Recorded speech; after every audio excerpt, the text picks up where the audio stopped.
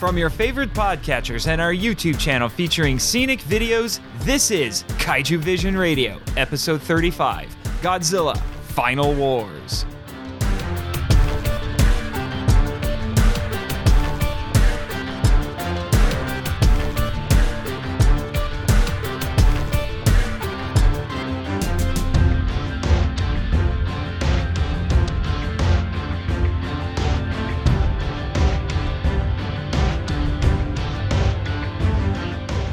Hello, G-fans and kaiju lovers, and welcome to Kaiju Vision Radio, a podcast about the appreciation of giant monster movies and discovering their historical and cultural value. I'm Nathan Marchand. And I'm Brian Scherschel. And today we will be talking about the final entry in the Millennium series and what would end up being the final entry in the Godzilla series for at least 10 years, Godzilla, Final Wars. Yes, we have finally hit our first internet age Godzilla film. Very, very different and interesting, and this is our second outlier of the Millennium series besides GMK. And even this is very different from GMK. Very. Our related topic for this episode is Abenomics. But first, we have our original signature 5-minute film description. Take it away, Brian. You're listening to Kaiju Vision Radio. Godzilla is an angry force of nature. The protagonists release him from his icy prison to fight the Zillions. He's had a long-standing feud with humanity because they made a terrible fire that burned the land. Earth kaiju controlled by the Zillions include Rodan, Anguirus, Zilla, King Caesar, Kamacuras, Kumonga, Ebirah, and Hedorah. Manda appears before the Zillions do and is killed by the Gotengo. The Zillions also control Gigan, a sadistic cyborg kaiju, and Monster X/Kaiser Ghidorah, a malicious space monster. Mothra benevolently protects Earth from the Zillions. Minya is a friendly baby kaiju trying to find Godzilla and keep him from attacking humanity. Shinichi Ozaki is a compassionate and proficient mutant soldier in the Earth Defense Force, fighting the Zillions and trying to free his fellow mutants from their control. Miyuki Otonashi, a cynical and intelligent molecular biologist, discovers that Gigan has M-base in his DNA and later helps to fight the invaders. Captain Douglas Gordon is the gruff, battle-hardened commander of the Gotengo, determined to defeat Godzilla and later the Zillions. Miyuki's sister, Anna Otonashi, is an observant and intrepid reporter who discovers that Zillions are masquerading as humans. The violent and elitist Kazuma is Ozaki's fellow mutant soldier who wishes only to embrace his instincts to fight. The controller of Planet X is the evil leader of the Zillions, intent on conquering Earth to harvest human mitochondria for food. There's a moderately high intermix between the kaiju plotline and human plotline. While the characters are at first preoccupied when battling the monsters, the Zillions take center stage for most of the second act. After that, the humans fight the Zillions by fighting the kaiju or enlisting their help in the conflict. The protagonists attempt to solve one problem with another problem, by freeing Godzilla and guiding him to the Zillion mothership. After Godzilla defeats Gigan, he neutralizes or kills kaiju controlled by the Zillions on his way to Tokyo. When Godzilla arrives, the Zillions summon a second Gigan and Monster X to fight Godzilla. Mothra joins the fight and sacrifices herself to kill the second Gigan. After the Zillion mothership is destroyed, Monster X morphs into Kaiser Ghidorah and attacks Godzilla, draining his life force. The problem is solved when Ozaki transfers his Kaiser energy to Godzilla to restore his strength. Godzilla then eliminates Kaiser Ghidorah. Minya arrives and stands between Godzilla and the protagonist to plead for him to forgive humanity. In response, Godzilla walks away and returns to the ocean. The screenplay by Isao Kiriyama and director Ryuhei Kitamura, from a story by Wataru Mimura and producer Shogo Tomiyama, is a somewhat complex story with multiple characters and several subplots, but everything is connected and comes together by the end. The film had a budget of 2 billion yen, approximately $20 million, some of which was Kitamura's own money, making this one of the most expensive Japanese Godzilla films. And it shows. Special effects director Eiichi Asada once again made extensive use of practical tokusatsu effects, suitmation, puppets, marionettes, etc., over CGI for most of the film's 14 kaiju. All of the suits look excellent, especially Godzilla, Gigan, and Monster X. The monsters' sizes were scaled up to create less detailed miniatures to save money, but the work still looks quite good. The mostly effective CGI was limited to the insect kaiju, kaiju in flight, and ships and airplanes. This was the first movie in the Godzilla series to be made using video technology instead of film, which may have reduced the quality of the picture. This is a light film with a moderate amount of gravity due to its potent themes and the serious threat posed by the Xiliens. Even with all of the over-the-top sci-fi trappings, or perhaps because of them, it's a fantasy film. Like GMK before it, this is an outlier in the Millennium series. It's the only G film that's a stylized hyperkinetic action movie. It has the most human action of any entry in the franchise, and bold reimaginings of the Xiliens. It's also the only Japanese Godzilla film to be scored by a non-Japanese composer, the late Keith Emerson, who is English. The film reinforces the style of Invasion of Astro Monster with its alien invasion story, and by featuring the Xiliens, among other things. Likewise, it's essentially a remake of Destroy All Monsters. Toho wanted to create a massive monster mash to celebrate Godzilla's 50th anniversary. Kitamura sought to create a new film in the style of the 1970s Godzilla movies, saying they combined relevant themes with straight-out entertainment. Being an anniversary film, he combined multiple elements in a new way, creating something he likened to a best-of album. Unfortunately, the film underperformed at the box office. After its world premiere at Grauman's Chinese Theater in Los Angeles, it was released in Japan December 4, 2004, grossing an unprofitable 1.26 billion yen, or about $12 million, and selling only 1 million tickets thanks to competition with Howl's Moving Castle and The Incredibles. Sony released it in the US on DVD in 2005 and on Blu-ray in 2014. It's received mixed reviews from fans. There are many forces at play. Fate versus free will is debated by Kazuma and Ozaki, the former saying that mutants were born to fight and the latter preferring to protect others. Generational conflict is seen between the Xilian commander, who prefers to use peaceful and clandestine methods to conquer Earth, and the young controller, who prefers swift and outright displays of power. The M organization trains mutants as soldiers to attack kaiju. The Xiliens deceive humanity with a hologram of the meteor Gorath and disguise themselves as human leaders to form the Space Nations. The most prominent theme is a statement first made by the Shobijin to Ozaki. You have evil inside you, but you can choose what you become. Ozaki reassures Miyuki that she isn't useless and that her knowledge will be needed after the war. Kazuma, moved by Ozaki's compassion, sacrifices himself to bring down the alien mothership's shield. While fighting the controller, Ozaki says, "We're not cattle, we're humans," speaking to human dignity. Thanks to the intervention of Minya, Godzilla chooses to forgive humanity for the wrong they committed against him. This concludes part 1 of the podcast. You're listening to Kaiju Vision Radio. Part 2 of the podcast will be our opinion and discussion of the film that we are covering this week. Although, Brian, I think we're both going to be pretty nice to this one. We've talked about this movie just like we've talked about all of these movies, in a huge amount of detail and degree off of this podcast as well. But yeah, I really like this overall. I only have a few complaints. It's pretty good. Something like this is a lot like the other Millennial movies. They needed to be made. I unabashedly love this movie, which I'm sure if I was playing the odds, about half of our listeners are probably thinking you're crazy and the other half are saying right on. But ever since the first time I saw this, I have just thoroughly enjoyed it.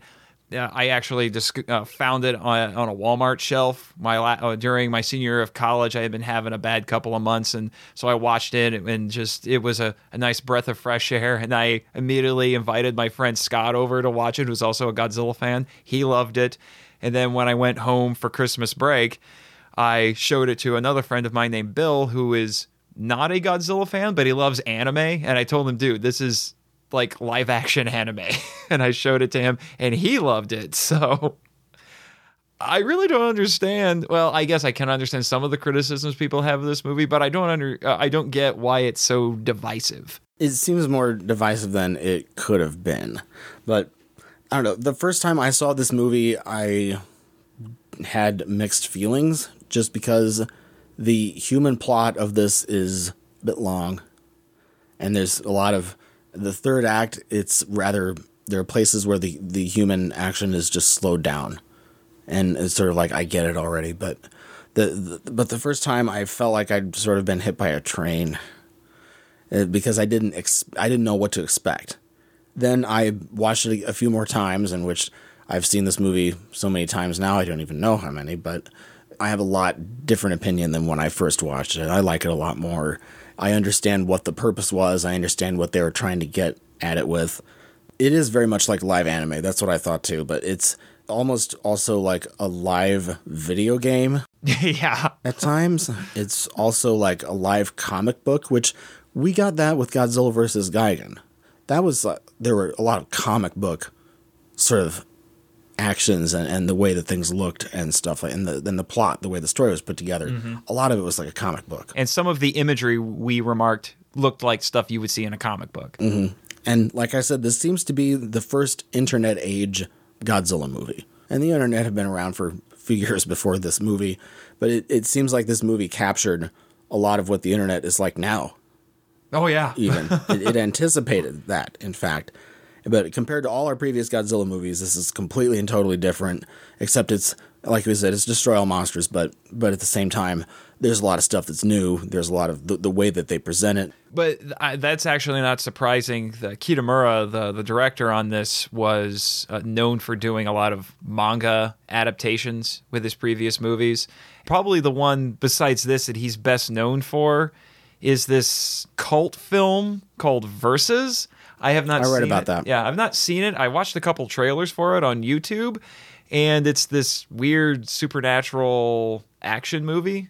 Looks like it was put together on a low budget, but they worked really hard on the fight choreography, I can tell you that. So at some point I would like to see it at least once, just to kind of get a feel for what Kitamura had been doing. And he's directed a couple of American films as well. He did a horror film called The Midnight Meat Train in 2008, which is based off of a Clive Barker story. Oh. Even though it doesn't feel as cinematic, though, I really do like how this feels like a 70s film a lot of the time. It's good in that way. It's low on dialogue. It's higher on action. And it fills in yet another part of another piece of the pie in the Godzilla series where you get a high action movie. This is as far away from the Heisei movies as we've gotten yet. Yeah. Too. And and you notice there aren't any original monsters from the Heisei series in this at all. They talked about doing Destroyer or something, but then they didn't. Yeah, and that's no surprising because the Kitamura was a huge fan of the Showa series, in particular the 70s era, because he didn't like the movies from the 80s and the 90s because he thought that they got away from being both straight up entertainment and having relevant themes in the films. So I feel it seems like he thought that the Showa series, in particular the 70s movies, strike the best balance between the two. And there's one thing that probably nobody is going to call this movie, and that's boring. Oh, no. This movie's not boring. And it's just like the 70s movies. A lot of them are, all of them are much more on the entertaining side. There's a lot of action, explosions, fires, all this stuff going on. But there's a lot of stuff happening. There isn't just a lot of plot elements hanging around that's like, oh, that's an interesting idea. And then it moves on to something else in the next scene. It's more coherent. Despite how crazy it gets. Yeah. And you still know what's going on all the time. And it doesn't feel like that the human plot and the monster plot are two different movies. Oh, yeah. It feels like they're the same movie. Sometimes when I watch this, I wonder if this is Michael Bay's favorite Godzilla movie. Yeah. It's almost like it was made for fans of the newer movies that were coming out in the late 90s, early 2000s that were like really heavy action, but also just CGI starting to be thrown in. Mm-hmm. I've often wanted to describe this particular movie as and this is why I don't understand why some fans have such a huge beef with it, is I felt like from the first time I saw it, it was this Valentine to Godzilla fans that had been infused with Red Bull or Monster, which, by the way, or sugar in general. Yeah. Somebody talked about it being a sugar high. Like Godzilla on a sugar high. Which, by the way, I gotta say, why hasn't the Monster Energy drink company thought about making a drink called Kaiju? I mean, seriously, yeah, that would sell, especially with all the Pacific Rim stuff going on now. I don't know. Kaiju seems like such a hard word. Like, very few people know it. if you go up to an average person, they have no idea. They're like, "What's a kai? Huh?" And I still encounter people that are like this, but it just seems like a hard word for some reason. And I wish it wasn't, because that's the best word to use. Yeah. And like Pacific Rim, they had to define the word at the beginning Yeah. of it in the original Pacific Rim film. So I wish it was easier. Yeah, whatever. Moving on. I really like how this movie goes into the future, just like Destroy All Monsters did. Destroy All Monsters went 31 years into the future, roughly, and then this movie, it takes place in 2044, so it'd be 40 years in the future. Yeah. This is the first time since Destroy All Monsters that they've gone that far, and it sort of increases the, I guess, sci-fi bona fides of this movie, because generally in sci-fi you want to be going further ahead in time than what most of all these kaiju movies have ever been.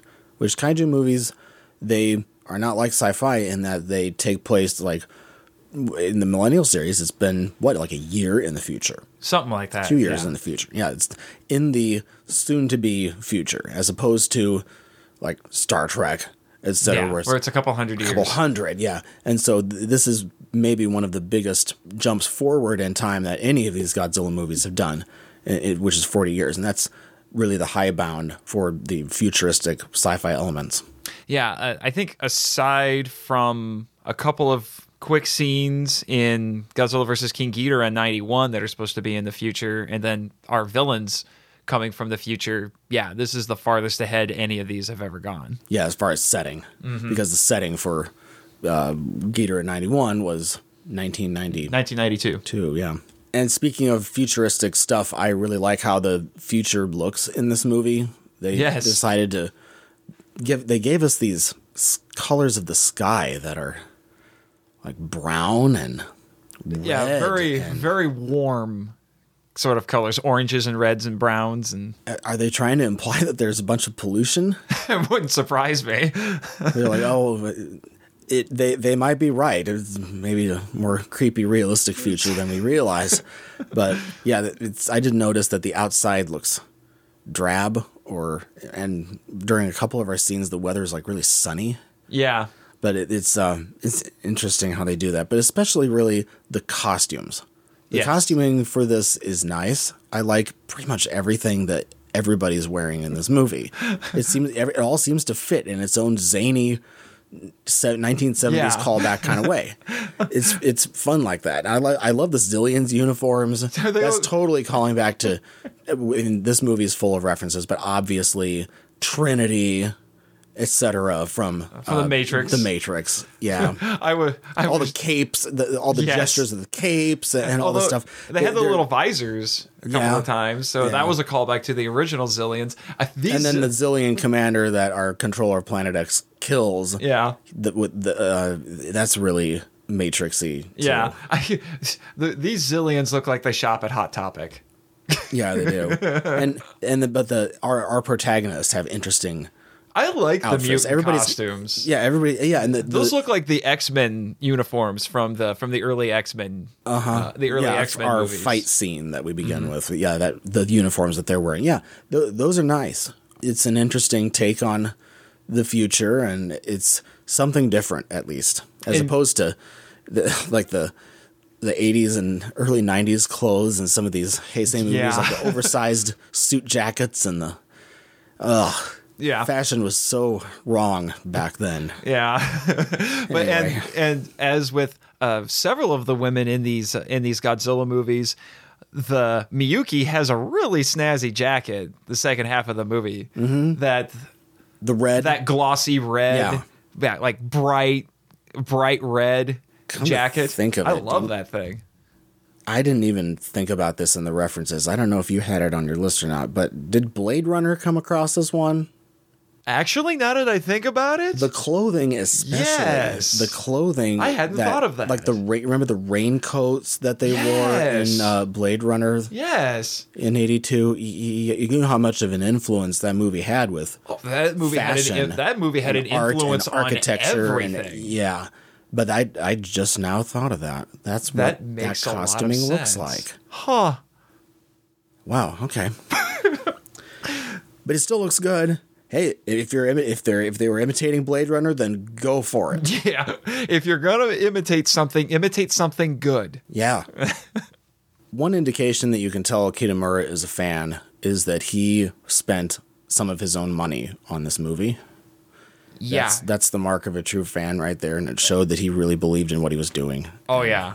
I can't think of... There aren't very many directors who would be willing to do something like that. And I applaud him for doing it. It's not, like we said with a couple of these movies, it dared to be different. This dared to be different. And they didn't end up making all the money back. And so it's a true sacrifice on his part. And every once in a while, you want to take a risk and you want to spend some money on something. And this is one of those movies that if you're going to spend the extra money on, make it this one. Yeah. I wonder, though, if, much like the other finale movies, we'll call it, if this one underperformed when it was released, but then people either discovered it or learned to appreciate it more later. I feel like that's been a common trend with a lot of these.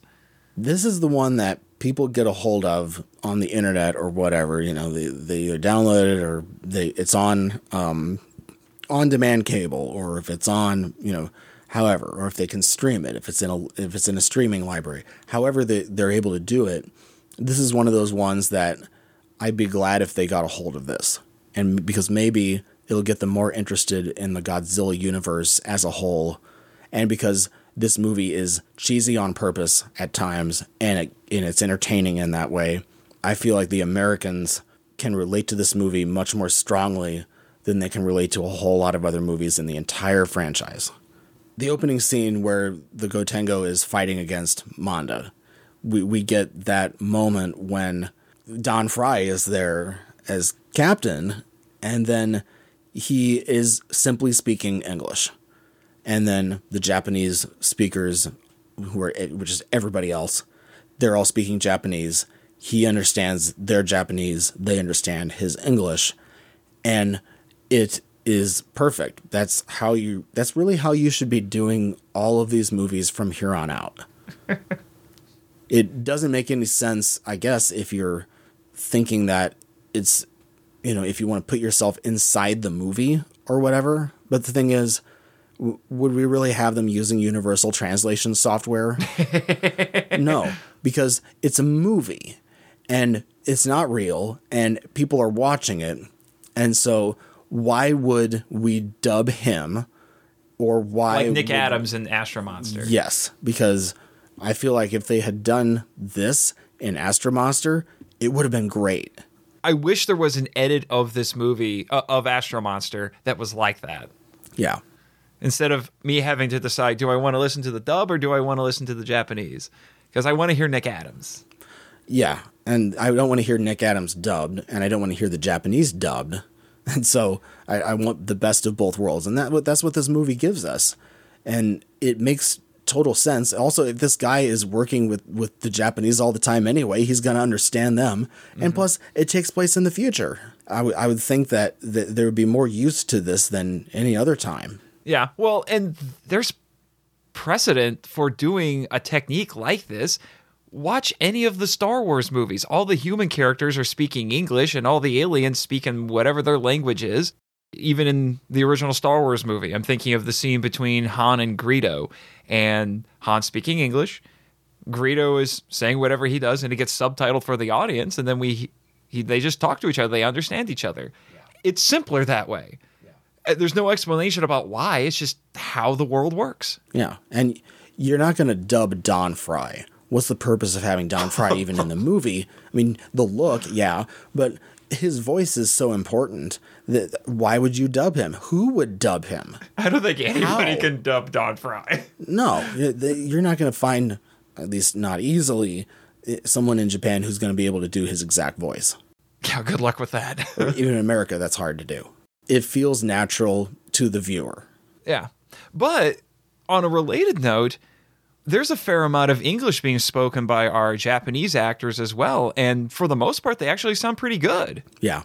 I wonder if part of that is because Kitamura actually spent a lot of time in Sydney, Australia. Because I've read that he can speak English fluently. Mm-hmm. So when he goes to places like conventions and all that in the United States, he doesn't need a translator. Right. The soundtrack in this film is really different. We've had some techno stuff before, but this is in a whole other realm compared to those other techno tracks that we've had. It sounds modern.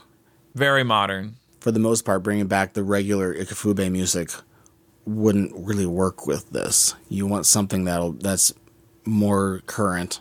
And then plus, and so Keith Emerson's music was great.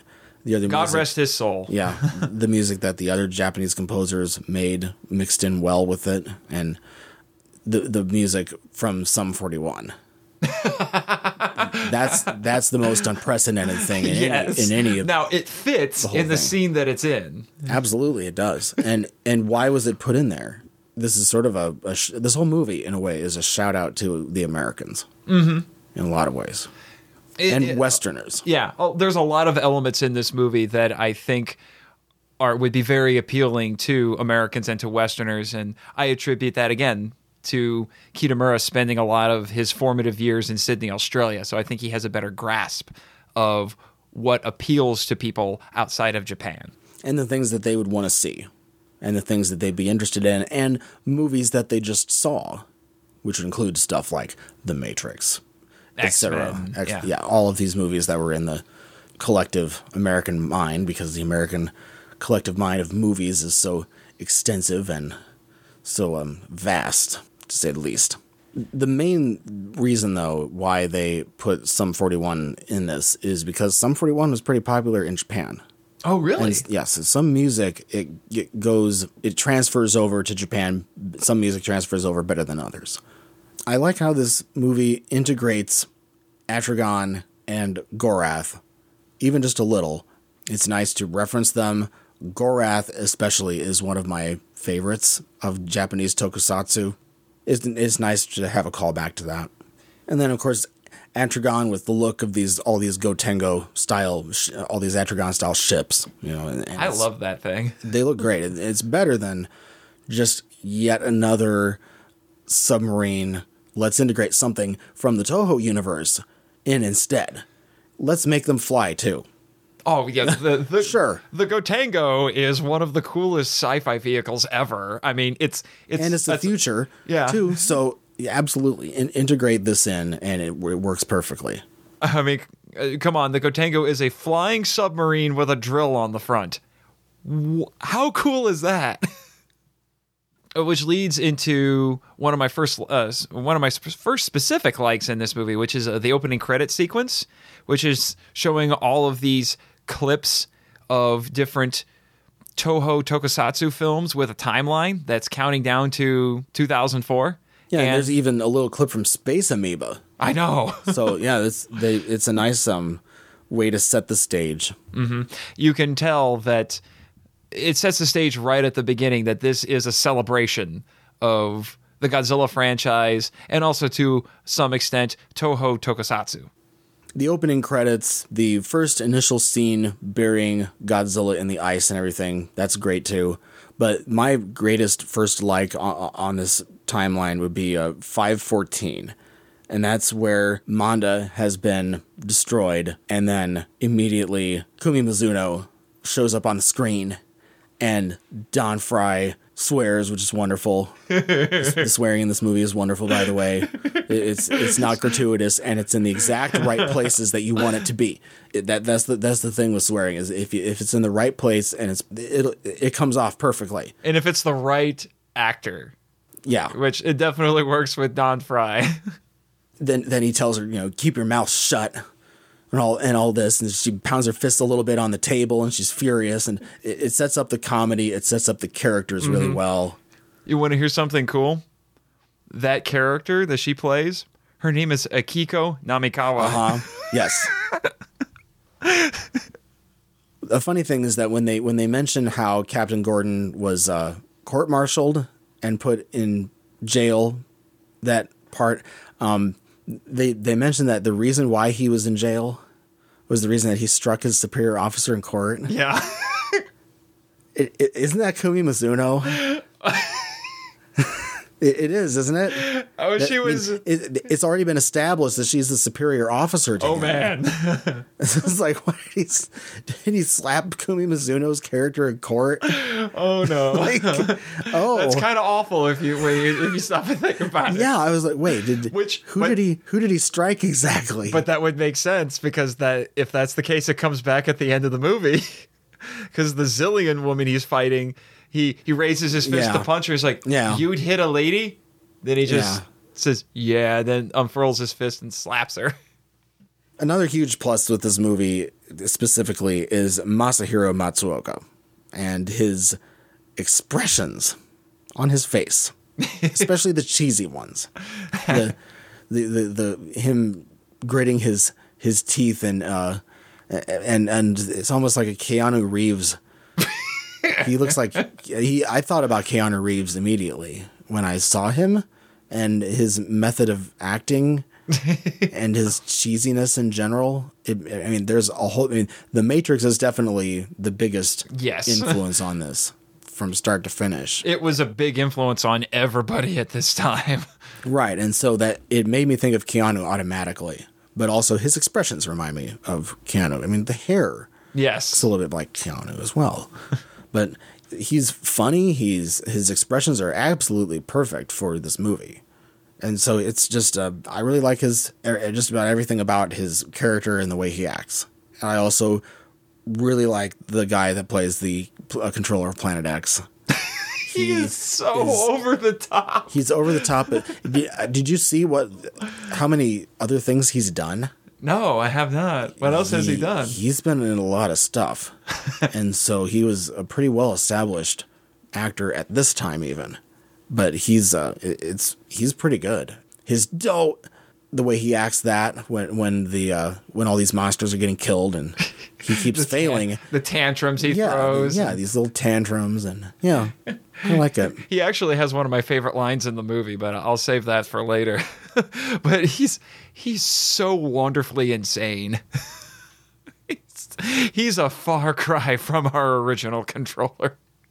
Especially towards the end with his eyebrows and the hair. Yeah, his hair even gets a little bit spiky. Like, I am anime power-up mode again. Yeah, he's that's awesome. The way he gets more unhinged and more flustered as it goes on. Well, it's just good. And one of my favorite moments is actually, it's one of the subtler signs that he's coming unglued, which is saying a lot because he tends to just be very over the top. And that is when after Ozaki gets his little Kaiser power up and he runs at him and tries to attack him and he just like palm punches him in the face and he has this look like, oh my gosh, did he just actually hit me? Did he just? He's so confused. I love it. Yeah, and you have to have pretty much almost anime style of acting. I wonder if they just told them act like you're in an anime. It would make sense. All the bluster, the bravado, and the arrogance. My gosh, he's so arrogant. Yeah. We barely even need to mention Don Frye anymore. Everything that he says and does in this movie is great.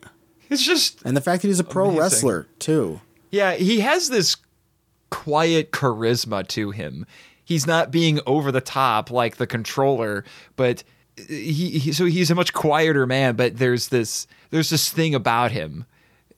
Some people would say he isn't that great of an actor, but for what he does really well. He seems to capture the American military personality that we see in movies, but I've also seen in real life. Mm-hmm. And that is just, we need to do this and it's going to be tough, but we're going to do it. It's that attitude. His attitude is so good in this. But one of the things that's so cool about him is he has a katana. Yeah, which makes it even more awesome. That's something I had written in my stuff, too. It's like a weird juxtaposition. He's an American. He's very American, but then he has a katana. Yeah, of course. It just makes him that much cooler. And I love his look too. My friend Bill, when I showed him this movie, he said that Don Frye looked like Mike Haggar from the Final Fight games. Yeah, he's this big dude with the mustache. Did you get any vibes from like M. Bison? I could see that a little bit. Street Fighter, a little bit. I can see that. There's a little bit of that.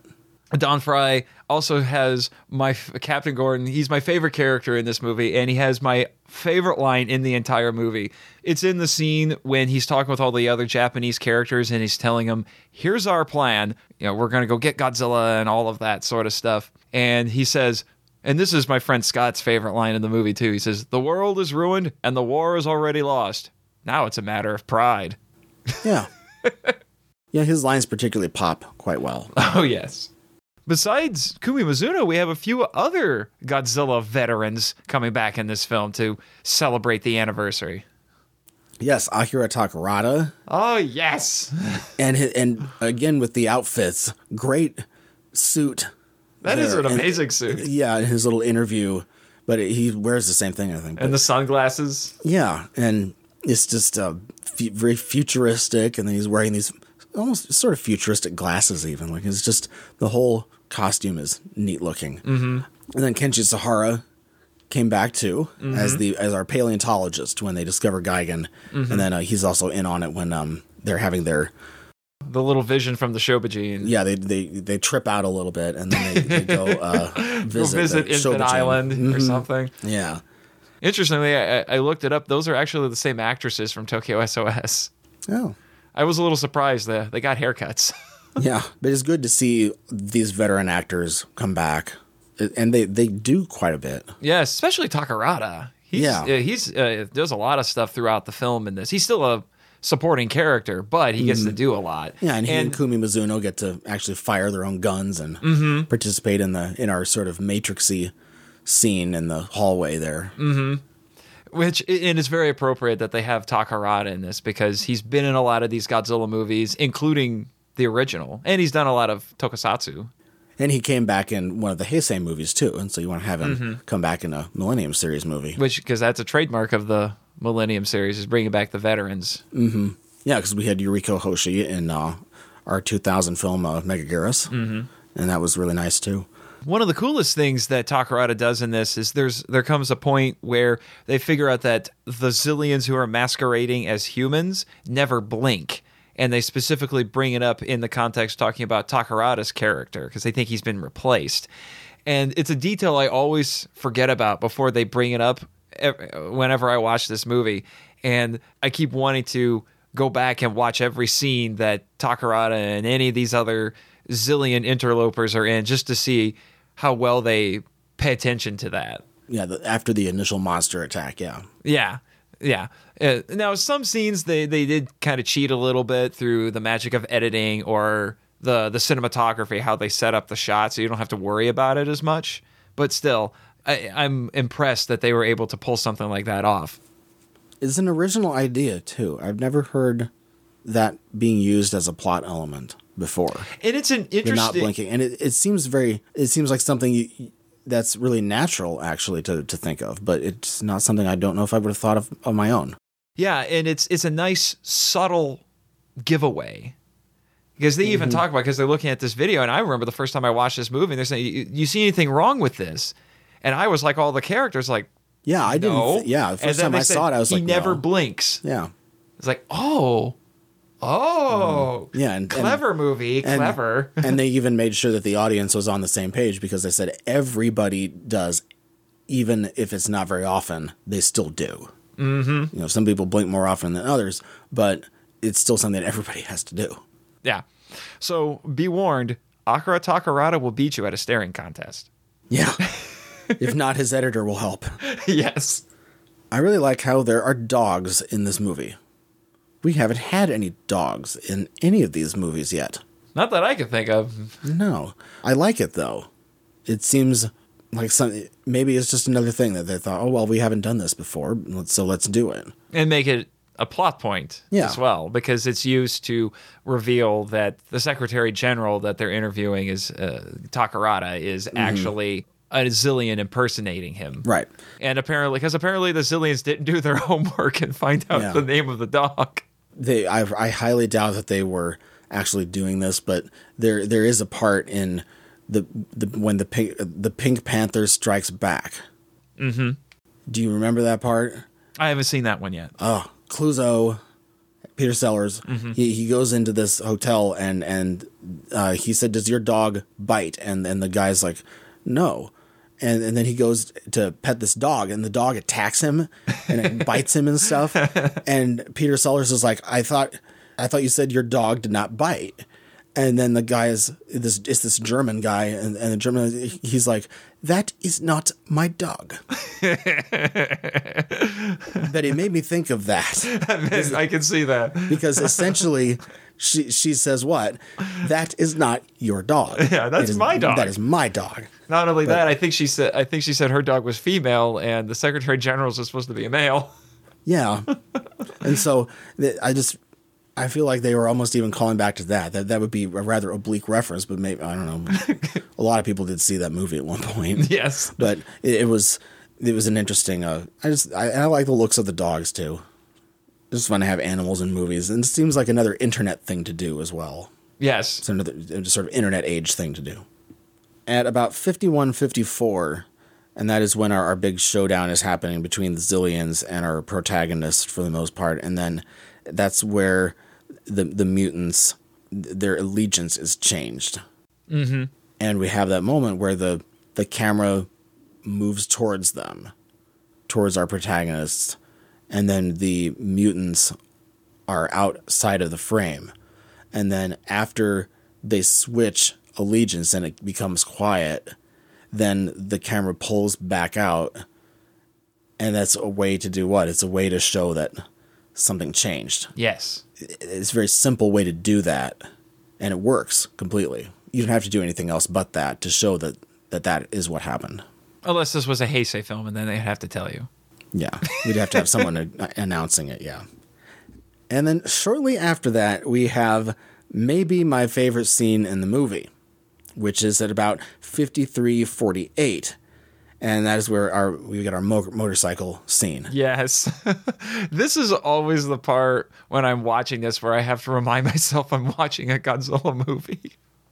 Just like Michiru Oshima's music in the Tezuka movies, the music in this scene, it makes the scene like twice as good. Yes. It works so perfectly well. The music is so utterly different than anything else in a Godzilla movie ever. Yes. And it's exciting, energetic. The video work is good. Yeah, all the crazy choreography is they go from having two motorcycles and they're fighting each other in there, then one of the motorcycles gets taken out, and then they're trying to fight each other on the same motorcycle, and they're proving that their boots have really thick soles, and mm-hmm. And Ozaki apparently before that even got started, Ozaki apparently is too cool in BA to even ride in their van. He's just hanging on the outside. Yeah. But this had to have taken some money to do this scene. All that wire work and it looks like they filmed some of it on location too. Yeah. And it was clearly a closed set on a highway, what it looks like. Mm-hmm. And it's really fantastic for me. I feel like this whole scene, it made up for that scene in Godzilla vs. Megalon with the car chase. This movie made up for that. And then it also... It only took him 30 years. And it also made up for most of the rest of Godzilla vs. Megalon too. And so I feel like that everything bad about that movie got erased by this one scene in this movie. There were legitimate screeching tires in this. Yeah. Yeah, they fixed that too. Oh, and we even see a weaponized motorcycle tire in this because he spins it around and hits him. Hitting him with the motorcycle is great. That's a great way to end it. But the scene, it's unexpected, but it's a very welcome, unexpected scene. And I never would have expected them to put this into a Godzilla movie at all. But it's really great. It's one of my favorite. It's probably my favorite scene in the whole movie, and it doesn't even have the monsters in it. I know. But it's something that needed to be done, and it's something that it holds up pretty well. Watching that today, yeah, for the most part, it still looks good. It's one of the most thankful things I don't know if I've ever been so thankful of seeing something in a Godzilla movie before. Obviously, all the monster fights in this whole movie are pretty good. I don't have any complaints about any of them, really. My favorite would probably be Mothra versus Second Gigan. Oh, that was great. The way that Gigan gets killed, particularly, It's so funny. is really cool. The head falls down, and then the two arm things fall down and crash, and it's just great. Let's forget, he fires off these buzzsaws. Yeah, they're flying around, and then he blows up Mothra, and then he stands there, does his little Power Ranger pose, and then his own buzzsaws come back and cut off his own head. Yeah, and then Mothra just goes headlong into him and explodes. That's just great. Which one's your favorite for all these monster fights? There has to be one. I have to admit it was a little bit hard for me to pick one, but I think certainly the most entertaining and cathartic is definitely Zilla versus Godzilla. Yeah. As I timed it. That fight lasts 15 seconds. And it was definitely made for the fans, the diehard fans that didn't like Godzilla 98, which if you heard our Godzilla 98 episode, then you understand our opinions on it. Yeah, and that one, it cracks me up so much because they intentionally make Zilla CGI. I even wonder if maybe they make the CGI look a little bit bad on purpose.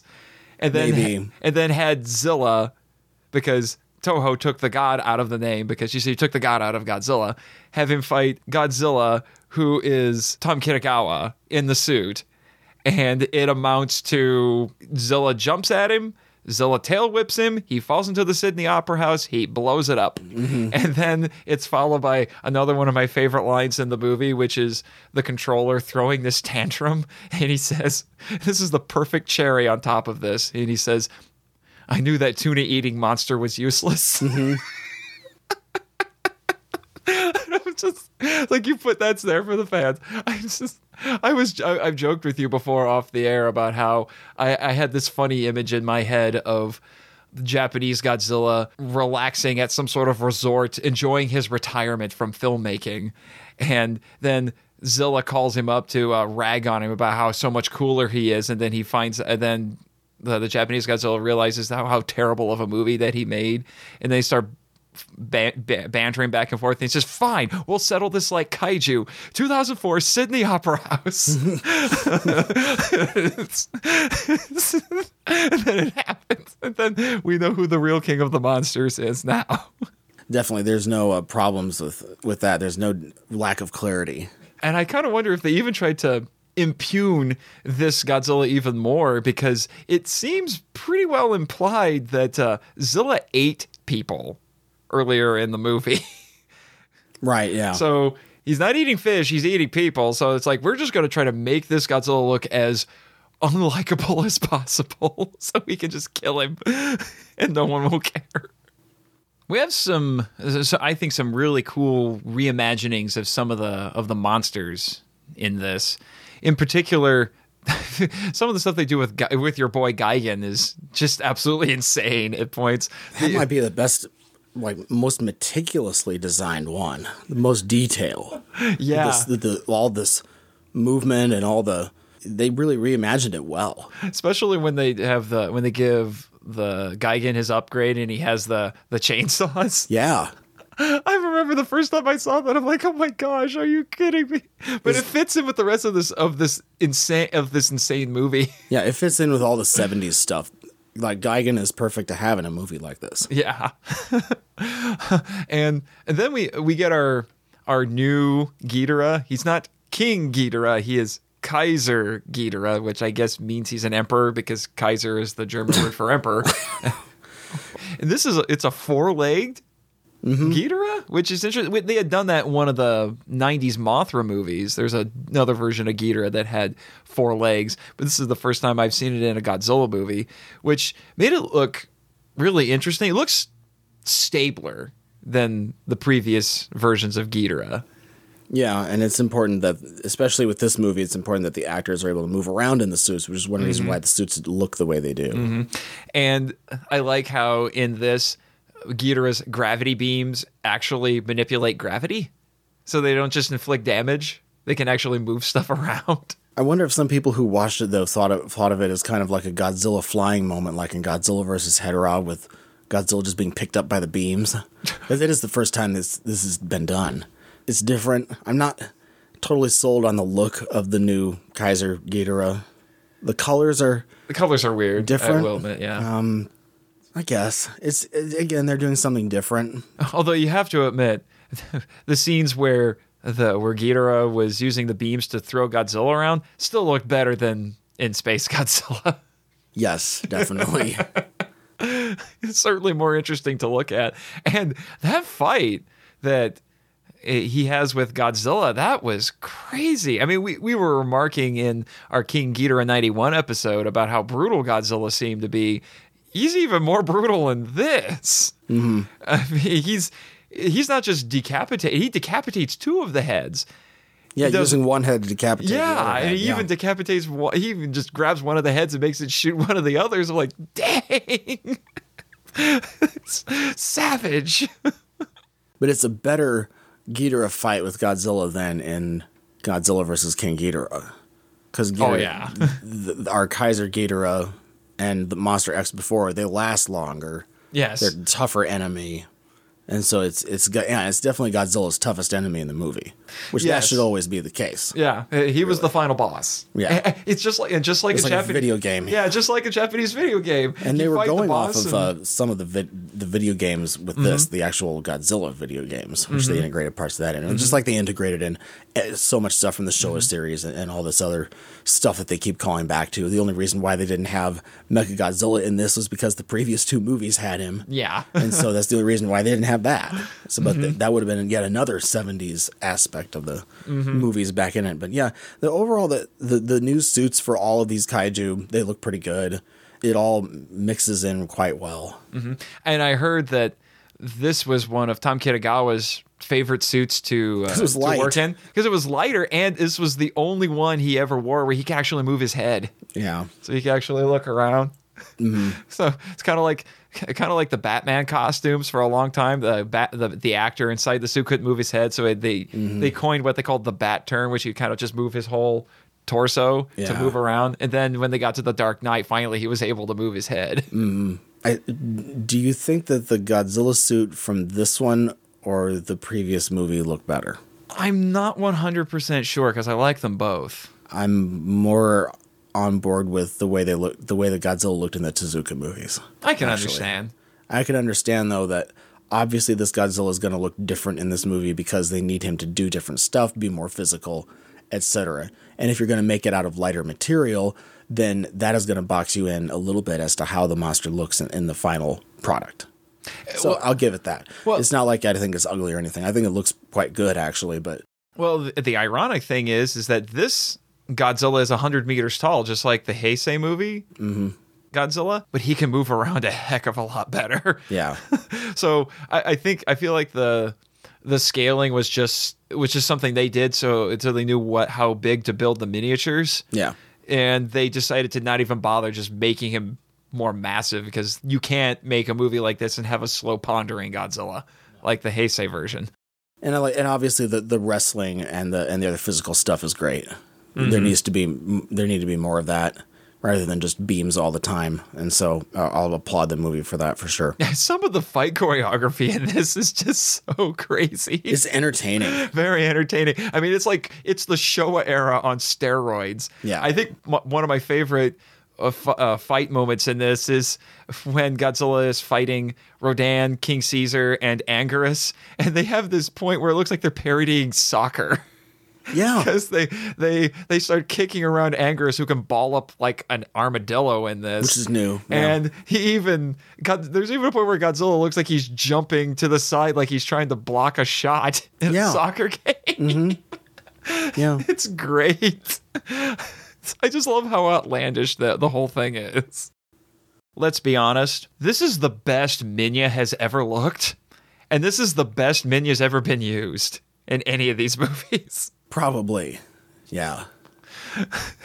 Because he doesn't look like some, as one guy, as I heard one guy put it, he doesn't look like something that MacReady would turn a flamethrower on in John Carpenter's The Thing. Yeah.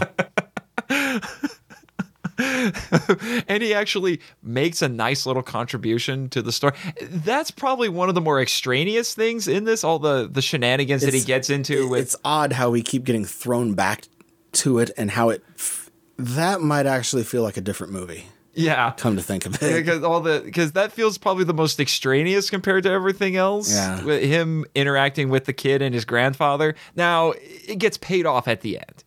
I'll give him that. But it still feels a little bit odd getting there. Everything after our Kaiser fight in our mothership takes place. All the stuff as soon as Kumi Mizuno and Akira Takarada come back, everything after that is great. All of the fighting and all of the gun battle and all of this, it's well filmed. It mixes in with the kaiju action really well. It's fun to watch. It's just exciting. Along with that, the final shot that we have in this movie, I do think harkens back to Terror of Mechagodzilla, because we have Godzilla swimming into the sunset. Yeah, it's triumphant. Yeah, it's an bookend. Yeah. Attempt, yeah. Nice little bookend. And even the closing credits are interesting because it's showing clips from the movie, but if you pay close attention, there's actually a few deleted scenes in there. Yeah, some more of the Hedorah stuff that they deleted, yeah. Mm-hmm. There's more Hedorah stuff, because Hedorah barely makes a cameo in this, but when you watch the credits, you can see a few more shots of Hedorah. We get a whole series of scenes that are with regards to the reaction to the Zillions being, visiting. We get this media circus mentality. Yeah, they show us a Japanese television show that has this panel of people who are talking about the recent events, and you get several different viewpoints on it. There's a couple of them on there. I think they're supposed to be scientists, so they're looking at it from a scientific point of view. Some of them are talking about how this is going to change our culture. And then there was a woman on there who's just talking. Pop star. It was like a pop star. Yeah. It's just looking at it from that sort of an angle, more of in a pop cultural sort of sense. But the important thing is that they get caught up. Mm-hmm. They get caught up in the excitement, and they don't think. Mm-mm. And there's like two people in this that actually think. Like the one scientist is like, "You're all nuts." Yeah. Do you realize what's going on? And they're like, "No, it's all great. We finally made contact with." But that is probably what would happen, because there would only be a few people that would actually be the voice of reason here, and they'd be drowned out by all of the noise. Mm-hmm. And that's what I feel like. That's what is being conveyed here. The other thing is that Takarada's character, there's the assassination attempt. Mm-hmm. That is one thing that would possibly happen, is that if you have a world leader like this just totally in the tank for this mysterious alien race that appears that we know nothing about, and they just want to cooperate with it, that would alarm people. Yeah. That would alarm people. It would scare people, because not everybody's going to say, "Oh, how nice," when we make contact with aliens, if we ever do. But the thing is that they're probably just ignoring us because we're not smart enough yet to be paid attention to. But yeah. The other thing is that, I believe that probably would happen. And it almost is the guy that makes this assassination attempt. Is he pretty much right? Stuff that he says. Yeah, and that isn't crazy to say stuff like that. Yeah, well, he said you're a pawn of them, and he's right. He's right. Well, and that's the thing that's interesting about that guy, is he seems to be coming across as crazy. Like he's some nutty conspiracy theorist sort of guy who's paranoid, but he's right. Yeah. And he just managed to sneak in there and be crazy and try to pull off this assassination. He almost does it. But is he being crazy? At this point, he's probably, you could argue he's not, because he's right. Yeah, he's right. And from that position, if you have somebody who's that in the tank for all this stuff, that make a lot of people suspicious. Yes, and I think they would have every right to be. And there would be a lot of people saying, at least spend some more time figuring out who these people are and what they want, because when aliens visit, they want something. Yeah, which is actually, in some ways, not unlike what happens in Astro Monster as well, except in that one, they just get delivered an ultimatum. Yeah, like, would people have been skeptical about Glenn and the astronauts and et cetera? Probably, yeah. but it's an interesting plot dynamic to have that. But the media frenzy is just this assassination attempt is almost within the context of the media frenzy. Yeah. The interview between this dude and this DJ, he seems like a guy who the Japanese know already, and he's a personality that's been around, but then he's dressing up like a zillion and calling himself X as part of just popularity and just get caught up in the media frenzy, and that's why the DJ is like, oh, really, X? Okay. Yeah, and he just goes with it. It seems like the sort of thing you would expect, because there would be people who would embrace the aliens as these new paragons of culture or something, and they would mimic how they dress. And yes, all this media circus stuff, it seems like a big cautionary tale. It does. Well, it's redoing the theme from Astro Monster. Yeah. You should be skeptical of newcomers. Mm-hmm. I really appreciate that in a movie that is as insane and over the top as this is, that there are scenes like this in the movie to help give it a little bit of grounding. Yeah. Gives the movie a bit more substance. Yeah, you have to undergird all of this insanity with something. Yes. And they do a good job at that. And the themes that they have are big themes, but they're not necessarily full of meat or whatever, but it's at least you're getting your point across well. Yeah. And I know some of our listeners may take umbrage with me saying this, but in a lot of ways, I actually do think Final Wars is better than Destroy All Monsters, in particular because the characters in Final Wars are much more memorable, I think, than in Destroy All Monsters. Final Wars actually has clearly stated themes, whereas there really wasn't a whole lot of that going on in Destroy All Monsters. Destroy All Monsters was just action. Yeah. And this was a little bit more, there's probably a little bit more undergirding this actually than there is Destroy All Monsters. One way that you can tell that it's 2044 is because that might be how long it takes for us to get a Japanese Secretary General of the United Nations. Maybe not even then. You'd probably have to create the space nations first in order to get a Japanese Secretary General. And that worked out so well. Yeah, exactly. That's a funny thing about this. Well, let's get our few negatives that we have out of the way here. First, I'll ask you a question, Brian, since we talk about this a lot. What did you think about the length of this movie? Because this is, outside of Godzilla 98, this is the longest Godzilla movie so far. It's 125 minutes. I feel like somewhere in there you can take 5 minutes off. It might be difficult though with the way that the story's progression is from one point to the next. It's if you take out part of that, it might end up not working. Yeah, I mentioned earlier that the scenes with Minya and the kid and his grandfather seem a little bit extraneous, but then it pays off at the end. So, I mean, if you took those scenes out, it would come out of nowhere. Right. You can't have that. Yeah, and you certainly shouldn't. I don't think you should cut anything in the monster fights. They're already can't do that. Yeah, there are already fans who complain that they think that the monster fights in this are too short, which I'm not sure is a fair criticism because there's actually some really short fights in some of the Showa films. But yeah, one thing I would say as a negative is the fact that this movie was videoed rather than filmed. I've seen the Blu-ray for this as well as the DVD, and there's no difference in picture quality between those two things, but also it seems fuzzy, but it's just the fact that it was videoed doesn't help the picture quality overall, and upscaling it does nothing. I understand that it's cheaper to do video than it is to do film, but I can tell that that's how this movie was made. Did you see that one of the criticisms of this movie is that the tone of the movie changes too much? Yeah, I've heard about that. I understand where they're coming from on that. I believe the Minya stuff might be the most the biggest thing that throws it off. Definitely. It's not like I don't believe this movie has a chronic problem with the tone changing back and forth too much, but there is some. Yeah. Do you know how many times the controller of Planet X says cattle? I lost count. 10.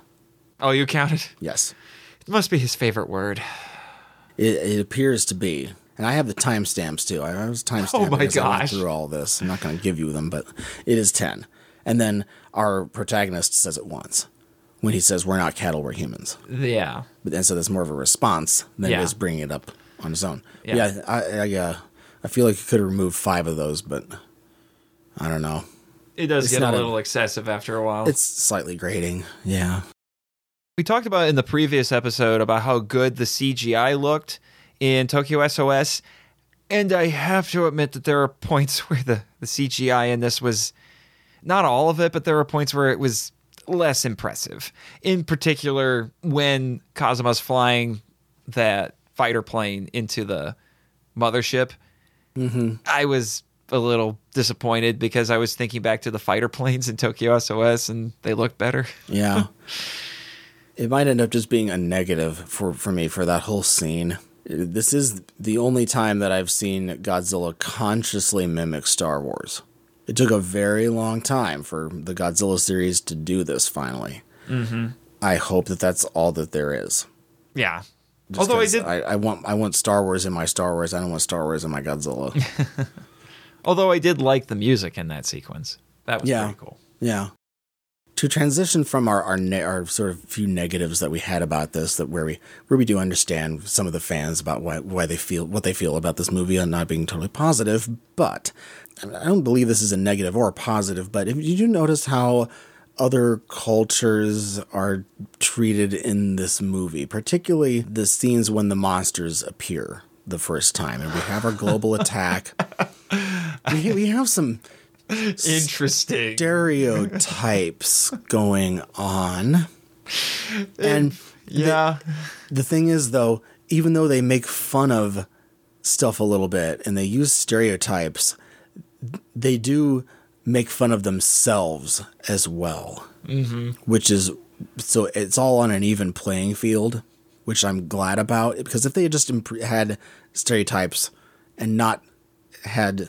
What I'm particularly thinking of the Japanese making fun of themselves is the couple watching television.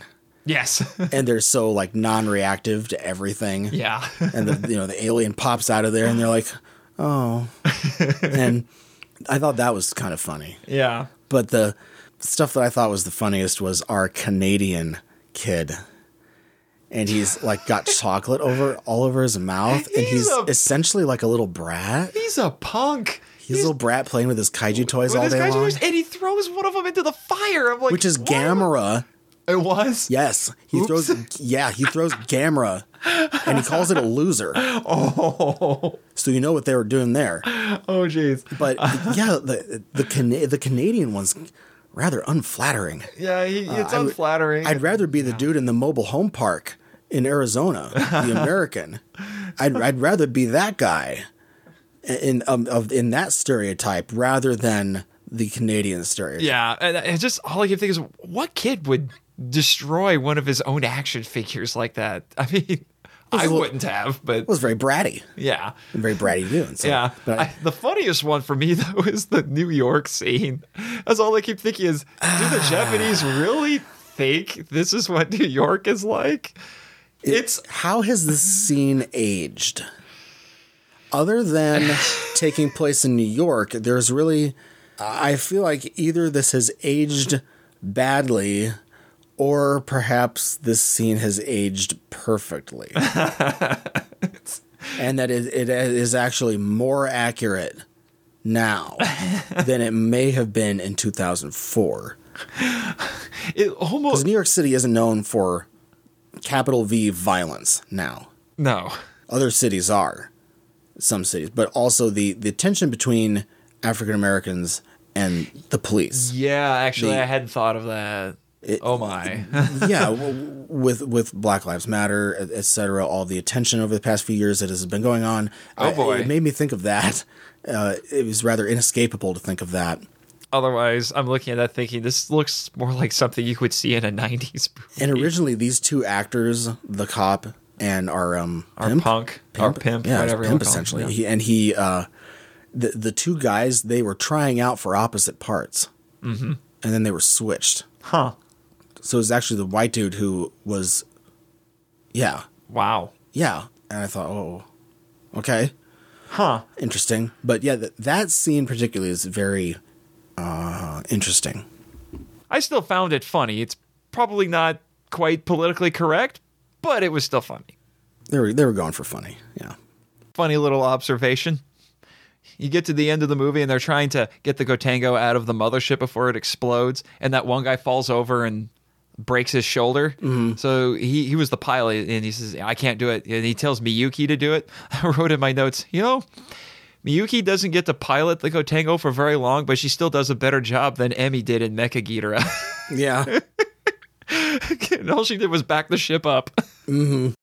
And I have to admit, at the end when Godzilla's approaching our protagonist and Captain Gordon actually gets out his katana and goes into a defensive stance, I'm thinking, okay, you're Captain Gordon. You obviously think that you're tough enough to beat Godzilla yourself.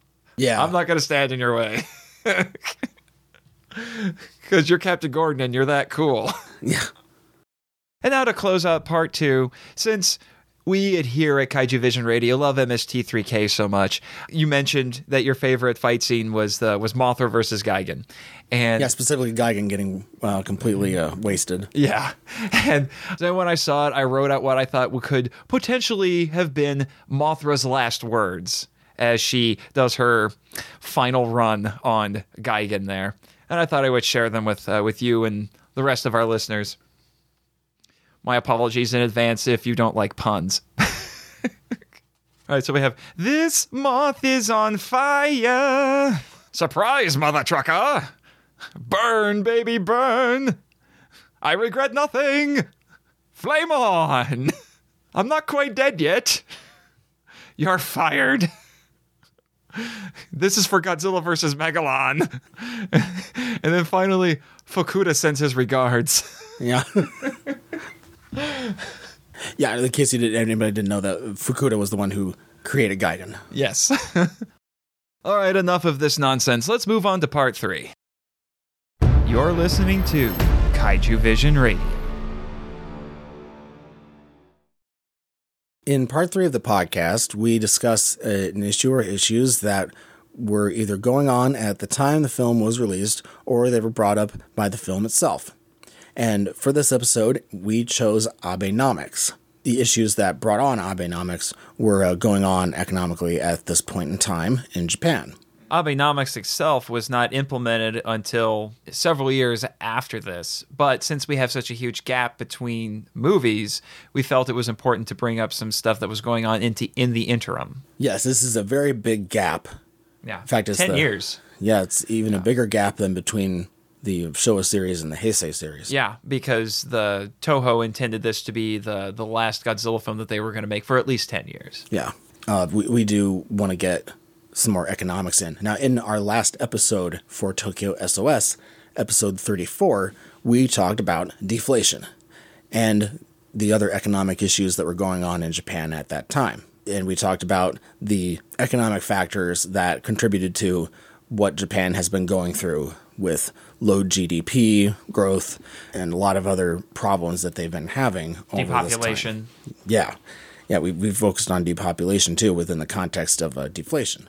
All of these issues that we mentioned in the previous episode, Abenomics is being billed as the cure to all of those problems. What you're trying to do is we're trying to reverse the deflationary cycle. And you basically are changing all of those elements of the deflation cycle, and you're turning it into something that you hope will turn things around. But that has proven to be quite difficult. One thing that I want to try to think about here is Abenomics, are we just rearranging the chairs on the deck of the Titanic or not? I think that's a good question to ask, especially after the stuff we went over last week. It's a little bit depressing. Yeah, it's a situation you don't want to be in, and you want to try to get out of it, but the answer to all of this is very complex. Yeah. Abenomics has been going on for about 6-7 years now. About 2012, I think, is when it was implemented. Yeah, December 2012 was when the second round of Abe came into office as prime minister. He ran on these issues. And as we are recording this podcast right now, Prime Minister Abe is still in office and is on track to become the longest serving prime minister in Japan's history. Mm-hmm. In our previous episode, we mentioned the downward spiral of deflation. We're going to review over that really quick so we can get everybody on the same page. First, we have lower prices for goods and services, and that is deflation. You have decreasing prices. And then that leads to a smaller cash flow and smaller profits for companies because they're not able to charge as much for those goods. And then not as much stuff is bought, and then there's a reduction in production, which means that businesses are going to have to lay off people in order to stay afloat. Then that leads to increased unemployment because they let people go, and then those people, because they have less money, they spend less on goods and services, which leads to an oversupply of goods and services. What will happen then? Prices go down in order to sell those goods, and so then it goes to smaller cash flow and profit for the companies. So it's a downward spiral, and all of these things reinforce each other. And now we'll go over Abenomics and exactly what steps are being taken to try to reverse this hellacious downward spiral that Japan has continuously been in for far too long. The strategy is in Abenomics is what's called the three arrows. Mm-hmm. The first of which is monetary easing. Yes, aggressive monetary policy. Some of the tools that the government is using to try to how to dispel the deflation mindset. First, you have the government print more currency. And so what are you doing? You're increasing the supply of money. And that is an attempt to get people to borrow more and for banks to make more loans. But when you're creating the money supply, you're also attempting to create inflation, because when the money supply goes up, that means that there's supposed to be inflation occurring. And there is an inflation target of 2% here. Yeah, but we ran into that a lot last week. Yeah, and Japan's not hitting that 2% mark, even though they're flooding everything with cash by printing more. And another thing behind that is that it devalues the yen as well. And that's one thing that almost immediately happened when Abe came into office in 2012 was the yen was devalued. Another tool that they use in aggressive monetary policy is monetary easing, which is a quantitative easing, buying bonds. And so you buy government bonds, and that is an attempt to give the economy some juice as well. The second arrow is fiscal stimulus. Yes, or in other words, flexible fiscal policy. And what you're trying to do is give another jolt in a different form. So with this, you're trying to stimulate demand and you're trying to stimulate consumption. And you're trying to get growth in GDP as a result of this, because you're trying to get more economic activity. And there's also the fiscal stimulus, like economic stimulus packages. I was about to say that sounds like what we're talking about here. Yeah, and so increased government spending in order to give more juice to the economy. Yeah, and then finally we have structural reforms. These are things like reforming regulations to make more sense for businesses that are trying to grow. And then there are also special economic zones with foreign staff. There are immigrants who are brought in, and then they work on Japanese land. But it's not. It's considered a special economic zone, and that is a way to get more foreigners in to work. An attempt has been made to try to make it easier for companies to fire bad workers. That's another way to make things more efficient. One macro thing that Japan is trying to do as well to create growth would be to join the TPP trade agreement, the Trans-Pacific Partnership. That's been in the news a lot lately. Yeah, and that is an attempt to create more free trade, which will make Japan more competitive in international markets. And so that's a way to increase exports. Going back to devaluing the yen, that is also an attempt to increase exports, because then Japanese products are cheaper when converted to other currencies. And so that's an attempt to boost economic activity in that manner. However, there are some significant downsides possibly to having these policies. The first one is, if you're going to devalue the yen, make your currency weaker, you're increasing your own exports, but what? You're making the imports a lot more expensive. Yes, one of those things would definitely be fuel. Yeah, well, that's a huge issue. Energy, because Japan has very little of an energy market of its own. So that makes fuel imports like natural gas, etc., coal, that it makes that more expensive. Mm-hmm. And other things that the Japanese have to import, it makes those products more expensive. It undermines economic activity. With fiscal stimulus, that's a problem too, because even though you're aggressively spending to try to give more juice to the economy from the government spending effort, what is the downside of that? You're creating more debt, which Japan has the highest debt to GDP ratio in the entire world. They're put in a position of, we need to actually do what? We need to increase government revenue and reduce spending. But if you pull back on government spending, then that hurts the possibility of creating more growth. Yet another catch-22 they find themselves in.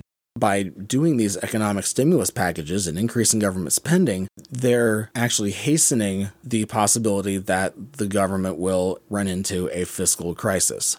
Some of the information that we've found stated that a fiscal crisis in Japan would occur around the year 2020. We'll see if that is true or not, but that is not good news. No.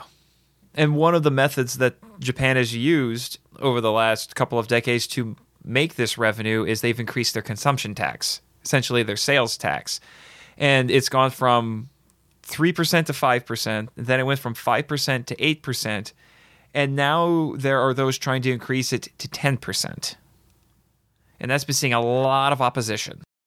It's a very popular issue in elections to say, if you vote for us, we won't raise the consumption tax. It's a big advantage for them to say that. They're going to get votes that way. Yeah. Because nobody wants a higher consumption tax. But the thing is, you have to try to cover the revenue shortfall with something. Mm-hmm. But it's extremely hard because there is a direct relationship in between raising the consumption tax and lower demand. Yeah. Which low demand is one of the biggest reasons why there's deflation in Japan. Mm-hmm. Is because there's weak demand across the board. There's no lending. There's not as much borrowing. Things are stagnant. Things aren't moving around. The velocity of money in Japan, it's like off kilter. So people are not spending as much money, and in turn, they're not making the revenue. A long-term problem that Japan has had to deal with is decrease in wages, and particularly decrease in real wages. When you have lower wages coming in, you're going to spend less. The behavior that's just about the behavior of anybody in that circumstance. And so there's been pressure to try to raise wages. Well, that's really a problem.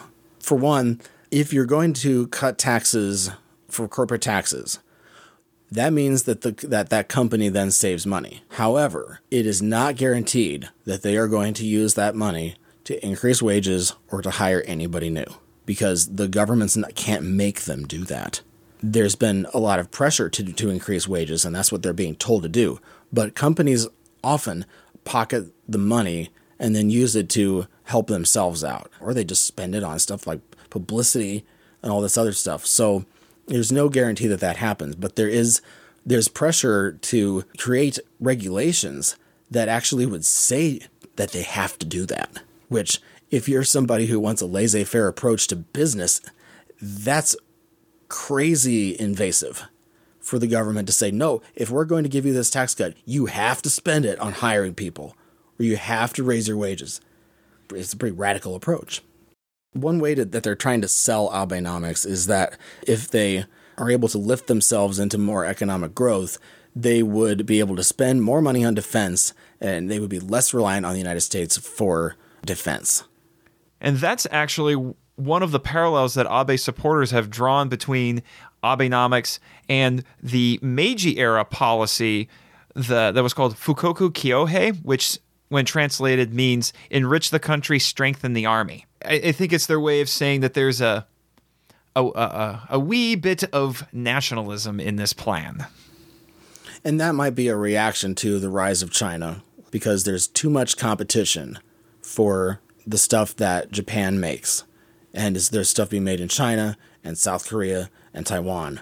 There's the pressure to lower prices for Japanese exports just so that in order to do what? To try to beat other companies that are able to produce stuff more cheaply. Mm-hmm. And so that's another contributor to the lower prices occurring. Mm-hmm. We mentioned in our previous episode about depopulation, and this is another long-term factor that Japan's having to deal with that makes deflation more likely and hurts the prospect of Abenomics helping anything. When you have a lower population, especially a lower working population, you end up having lower demand. Because when there are less workers, there's less work. It's really that simple. And when there's a lower population, there's lower demand. Low demand is one of the biggest reasons why Japan is where it is now. It's just another headwind against the Japanese economy. The disaster that occurred at Fukushima is another thing that hurt the Japanese economy because very badly. It reduced Japan's ability to produce its own energy. And plus, you're making unemployed most of the people that worked at those locations as well.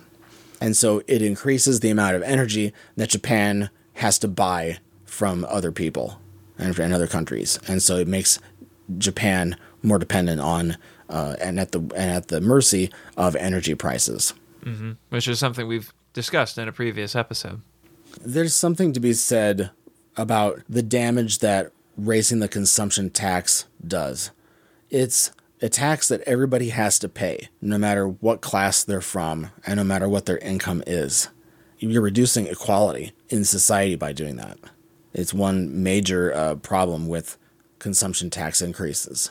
The other thing is that tax increases alone can cause a recession. It's such a bad idea to raise the consumption tax, but there's so much pressure to raise it. And it's really darn if you do, darn if you don't. There's no good answer. Something I thought was interesting was old people in Japan who receive Social Security. They apparently just save a lot of this money. But the thing is, you would hope that as much of that money as possible is spent in the economy buying stuff. Mm-hmm. But instead, it's not really. One solution that they've been looking at is if they recognize an elderly person as rich enough, then they would reduce the Social Security that they get so that the elderly can start using more of their savings and spending that. And then it would lower the amount of government spending.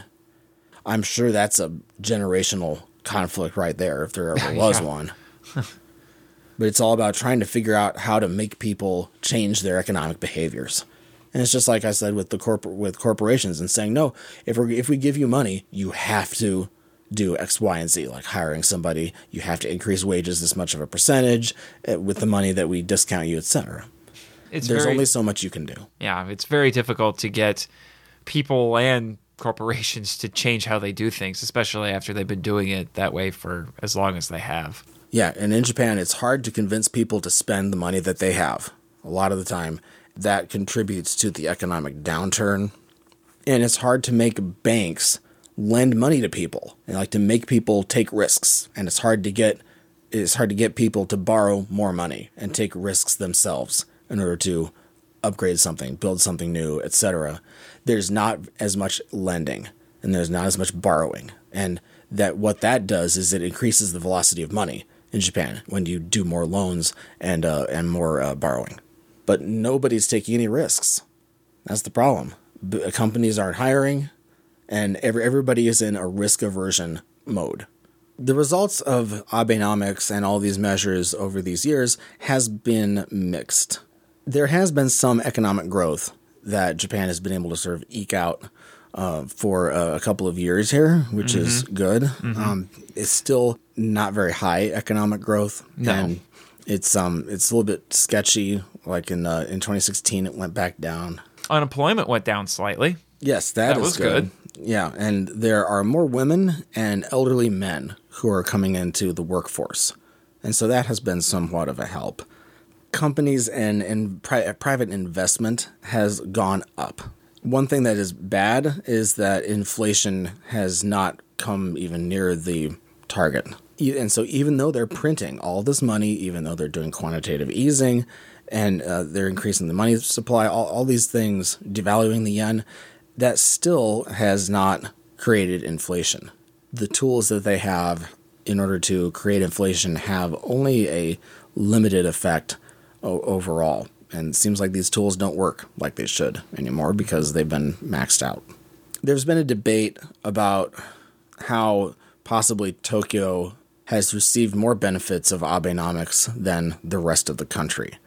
And I can see how that's somewhat true. We saw some information where the government tells smaller cities the job to worker ratio is in that part of Japan compared to what it used to be. And well, the comeback of that is, well, all of our young people are leaving our town. And so that's why there are less workers to jobs now, is that there are less people because smaller cities, and especially villages, are depopulating. There has been a huge effort, like Nate said, to try to delay increases in the consumption tax. The country overall, opinion-wise, is very much against the consumption tax, and they feel like it works against all the stuff that Abenomics is trying to do. In fact, in a poll taken in January 2014, 70% of the respondents said that they planned on decreasing their spending because of the consumption tax. Yeah, and a lot of the Japanese, they say that they don't see Abenomics helping anything. But it's because there are so many long-term trends that produce a massive headwind against the Japanese economy. Now, there are lots of parts of Europe that are under a recession, actually, but if you there was a report that came out that said that Japan and Europe are not doing as well economically. They're either in recession or it's very, very low growth. And they said even though the United States is experiencing some increase in GDP, the United States alone cannot raise global GDP enough to make that enough of a difference there. You have to have more growth in Japan. You have to have more growth in Europe. It's proven difficult for Japan and Europe to be able to even catch up to the United States, which even though we're not in a recession, right now our growth is still a bit lackluster, even though consumer confidence is through the roof still. Mm-hmm. Unfortunately, the results of Abenomics have been, as Brian said, small or mixed. In that same poll I mentioned earlier, 73% of the respondents said that they hadn't seen any effects from Abenomics in their own personal lives and finances, and only 28% said that they expected to see a pay raise anytime soon. They were hoping for some big changes, and people just aren't noticing. In the year 2020, it'll be a possibly pivotal year for Japan because that is when they are projected at least to have a fiscal crisis. And this wouldn't be something like Greece. It would be something that would definitely be a more Japanese in nature. But the debt to GDP ratio is so high in Japan, and the government spending can only last so long. And there's going to be a breaking point where there's a fiscal crisis and then possible measures of austerity, where there would be a big cutback in government spending and as well as possibly an increase in consumption taxes again. And so we're going to see a contraction of government spending, which that will be bad for GDP growth and it would also make people spend less. Now, if they cut Social Security and other measures like that in order to lower spending as well, they might have to do that. And so Japan is going to reach a point where they're going to have to figure out what to do. And it might be like an increase in taxes, a decrease in Social Security, and a continuance as much as possible of the economic stimulus packages. Just to try to keep putting more government money into the economy to try to get growth. But it's going to get difficult. And 2020 will be our Japanese Tokyo Summer Olympics. But it'll be a busy year in 2020, I'm sure. And Japan is in a very difficult situation. That's what we've attempted to get across as much as possible. And that way everybody has a sort of feeling about what the Japanese are going through. Even though they're the third largest economy in the world, they have a lot of problems. Japan is in a later stage of development than China is. When you get this late into industrialized, historical development, and you get all of the necessary government spending that bogs things down, and you have to figure out what to do. And we hope that Japan does figure out what to do, and we hope that they can get out of this as much as possible. Yeah, I do not want to see Japan vanish at this point, which is something I've been a little bit concerned about, especially after researching for this podcast. Yes, and getting growth in Japan is important because that helps the GDP of the world increase. And it's hard to do it without Japan and also without Europe. Mm-hmm. One other event that occurred in Japan in between 2004 and 2014, besides the Great East Japan earthquake, is that 2009 was the first year of negative population growth in Japan. So far, the most negative that we've seen things go is negative 0.1%. And that is actually what they had last year, too. And so this is another trend. Even though it's not a massive depopulation, it is definitely the air is going out of the balloon. Yeah, and my concern would be that it's only going to increase as time goes on. It's small now, but it'll get bigger later, especially as the population continues to age. All right, one last thing before we move on is we got to get all those economic figures in the 10 years between movies. In 2004, the year this movie was released, Japanese economic growth was 2.36%, which is the highest since 2000. Not bad. In 2005, economic growth in Japan was 1.30%. In 2006, 1.69%. In 2007, 2.19%. In 2008, it was minus 1.04%. Ouch. Because of the worldwide economic slump and what is called as the Lehman crisis, a lot of countries got hit, and Japan, their economic growth was negative 5.52% for that year. In 2010, growth was 4.65%. In 2011, negative 0.45%. In 2012, 1.75%. In 2013, 1.61%. At least they bounced back quite a bit from the 2009 crisis that occurred.